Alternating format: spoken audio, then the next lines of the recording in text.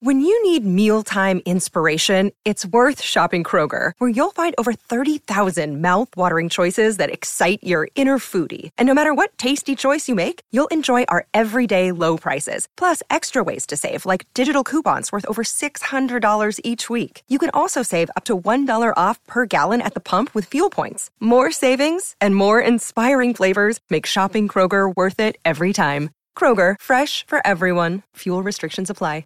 Bradfo joins us now on the Harbor One hotline. Hi, Rob. All right, let's go. Rob, would you run into somebody at lunch and you said, "Hey, I want to be. I'm not on the show anymore. Greg never has me on the show." I was like, "What?" I said, "Get Bradfo immediately." Oh, somebody at lunch the other day said, "Hey, I haven't heard you on the show lately." I said, "Well, wait till March. I mean, it's no big deal." Okay. But yeah, Jeez, the power of the people. Yeah, I guess. well, I listen to the people. They're the bread and butter over here, and the Twitch chat was like, "Bradfo, get Bradfo." So my brain has never been hotter. You know that, Greg. So there you go.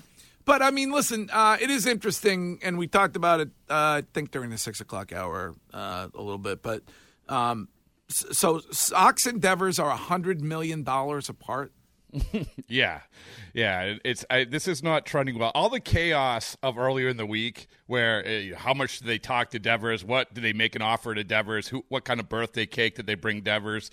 All of that, it doesn't make a difference. It doesn't make it. Of course, they're going to make offers to Devers. Of course, the offer is going to be more than it was. There's no question about that. But this comes back to exactly what we've talked about with the offseason with the Red Sox. You have the money to spend. Are you going to be willing to get uncomfortable in spending it? And I'm sorry, when you have a player like Devers who has all the leverage, you're going to have to get uncomfortable. And going off these reports, it doesn't seem like they're willing to get that uncomfortable. So, Bradford, are they willing to lose Devers like they lost Mookie Betts? Yeah, I mean, I think that it's a whole different conversation in terms of how much ownership's going to get involved, how much they'll just say, "Hey, Chaim, go get the job done, whatever you think." And Chaim said this on the podcast, which is, we were not in the same position when Mookie's contract came around. We didn't have the farm system. We didn't have the support system. So we couldn't offer him the $400 million that was going to take to get him signed. We're in a different spot now. We have a better farm system. We're in position, so forth and so on. But at the same time, when Mookie left, you still had Bogarts, you still had Devers, you still had all these other guys. We've talked about this a million times, guys.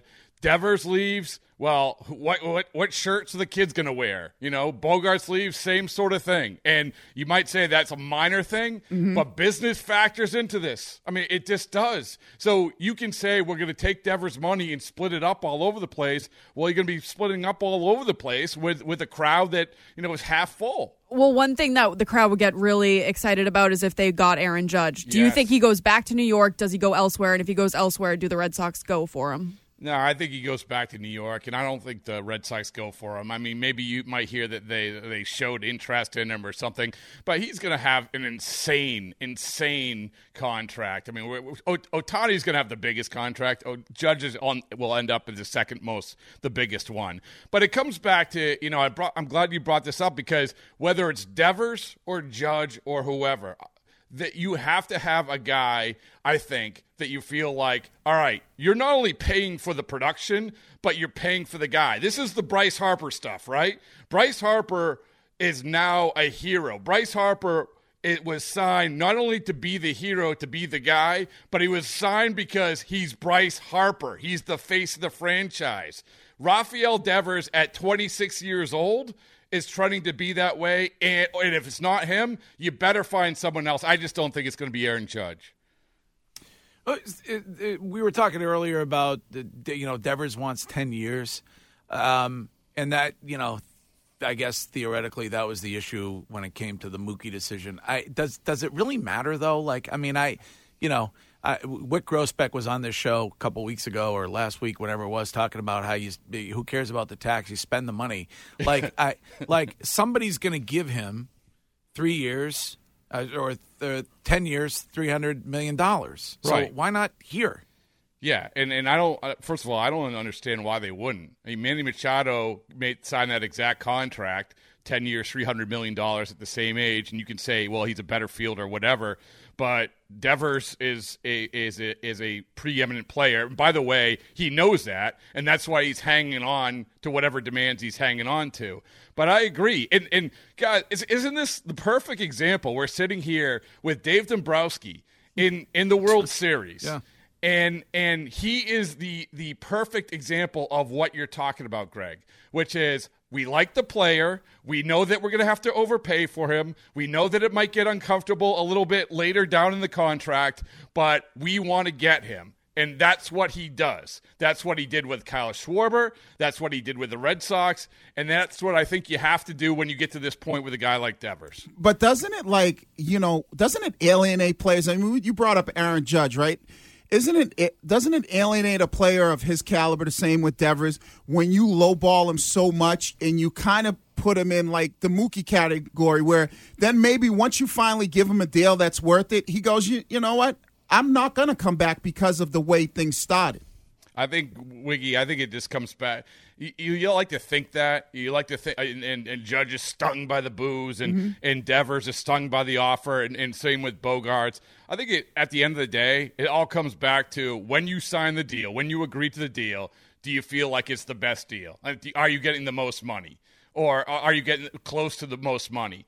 I mean, if they came in with Rafael Devers and they said, all right, here's $300 million for 10 years, like, he's reportedly asking for, he'd be like, oh, okay, I don't mind what you offered me before as long as we landed at the right place. Same thing with Bogaerts. I mean, Bogaerts was stung by those offers. Right, but what if there's another team that goes, all right, Devers, here's 10 years. Yeah. We're going to give you $300. Right, but I don't think that, like, Bogaerts, both these guys, they are in the catbird seat when it comes to the leverage. Bogaerts has almost reached free agency. Once you reach free agency, you're going to have one of those teams that you're talking about. They're going to make an offer that the Red Sox aren't, and then we'll see how much exactly, like the whole, like, oh, I love it here and I want to stay here forever, even though it's $50 million less. We'll see how much that plays into it. But I think that you're right. I mean, once you get to free agency. And by the way, they see that there's life outside the 617 area code, then they're going to take the offer. I mean, this is one of the things with John Lester, what happened with him, where he just wanted to stay. If they just made him a reasonable offer, he would have stayed. But then he goes to Oakland and he says, oh, this isn't so bad. The world isn't flat. I can actually function somewhere else. And sure enough, the Chicago Cubs come in. They make him the offer, and he said to me, listen, if I don't go to Oakland and I don't see the other side of things, then I never sign with the Cubs because all I know is Boston. Well, I think once these guys get to free agency, they're going to be taking these visits, and they're going to see, hey, this isn't so bad making all this money somewhere else. Right. But, Rob, Chaim has to be hearing the noise outside because once the World Series was set, he was trending on Twitter. Everybody's pissed. They're bringing up Dombrowski. They're bringing up Schwartz. They're bringing up Christian Vazquez. He's getting destroyed on the internet every single day. You don't think that he's going to maybe change his methods this offseason to give the fans what they want? No, I think he's been getting destroyed since September. It was great of him to sit down with me, and I thought that some of the stuff that he said was pretty telling in terms of really sort of digging in on we're in a good spot to sign Devers. We value Bogaerts as a 30-year-old because of everything he does off the field. Normally, if a 30-year-old going to free agency, we'd be getting off the bus with a guy like that. So I think that the narrative is slowly changing. But, Courtney, here's the thing. Is that when it comes down to it, I think that he still has his root philosophy, but the most interesting part of this is how much ownership is going to come in and say, listen, Chaim, I understand you're going to set your value for the Matt Stroms of the world, but when it comes to Devers and Bogaerts, we got to win this battle because we cannot afford to lose that guy. That's where it's going to be interesting, and that's where it will have been different from what it was. Rob, I will say this: baseball isn't boring, but it was under Ron Renicky. I know you just spoke. You just spoke with Alex Cora, and I found his final season conversation with Merlone, Fourier, and Mago to be fascinating. How he brought up how he's got young kids now, and he's got to go and see them now with the off season, and that he wants to win and wants to be part of a team that's competing every year. Obviously, this team was not. Where does the dynamic sit today with Chaim Bloom and Alex Cora, and is that something we should be focused on this offseason? No, I think it's first of all, I think it's okay, but what you should be focused on this offseason, it's like, well, what are you going to do? What are you going to do, Chaim? Because as you know, Chris, Cora wants to win. Every manager, this isn't like, hey, give me Marcelo Meyer 3 years down the road. No, I want to win now. I'm a manager. I don't want to go through what I went through this past year or in 2019. So he's going to have to find out when we get through this offseason where they've been crowing about how much money they have to spend, and they're going to spend all this money. We'll see where it lands in terms of what he has for a Major League Baseball team. And that's where you're going to define what the relationship is, because if they have a crappy team that he has to play guys like Christian Arroyo, whoever in right field, or Abraham Almonte in center field, then yeah, he's going to be pissed. But we'll loop back in March. I almost thought that his comments about his kids, Rob, were about his daughter who's at BC. I'm pretty sure she's a sophomore right now. So in my mind, I think 2 years from now, that's when we're going to have to start worrying about Cora. Yeah, well, I mean, I think that with Cora, I don't know how long he's going to manage. I do think that he wants to be a general manager someday. I do think he liked that dynamic. He was a GM of the Puerto Rican WBC team, and so I do think that he liked that whole thing. Is that going to happen anytime soon? I don't know. Is that going to happen, to your point, in 2 years when his daughter graduates from BC? I don't know. I think, to be honest with you, a lot of that depends on how hard it is here. It comes back to, if you're a major league manager, you want the guys that you can win with. And in Boston, you should have the guys that you'll win with. That's what Alex Cora signed up for, and that's what everybody expects around here. But let's say today they went to John Henry, or Alex went to John Henry and said, I want to be GM. It's either me or Chaim. Who wins that battle? Well, I think that probably they dig in on Chaim.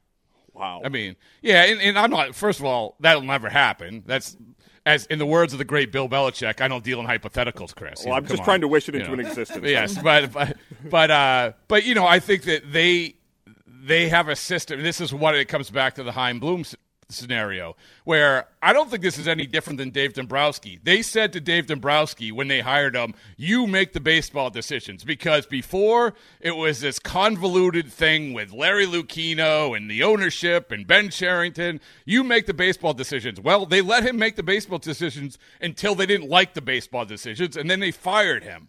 So with Chaim Bloom, it's the same deal. You make the baseball decisions until maybe business really goes down the tubes, or we don't win, or we finish in last place multiple years. So I think that they're dug in on this dynamic. But, I think that if you ask ownership, I mean, this is going to answer your question. I think that they like each pretty much equally, because each have proven that they can do their respective job pretty well. All right, Bradfo, when it comes to a new deal, it would appear that the Red Sox and Rafael Devers are about a John Henry yacht apart. I would say. Not very green. How much did one of those go for, Greg? And don't pretend like you don't know. I mean, I'm guessing about 100. You probably get a nice one for $100 million. Yeah, there you go. Yeah, you probably get. I would say. Probably get a 120-footer for that. Bradfo, have a great. Are you dressing up for Halloween? Yes, I'm dressing up in all baseballs and boring garb. Yeah. There you go. As Ron Renicky. I noticed Anderson is in a Halloween costume. Is today isn't Halloween Monday? Yeah. Well, Gresham keeps special, so they get to celebrate it today. Oh, they're doing it today. Yeah. Yep. Okay. How do you dress us up as Blink 182? What does that look like? A lot of tattoos. All right. Yeah. Bradfo, we'll talk to you soon. Thank you. See you guys. Thanks. We will.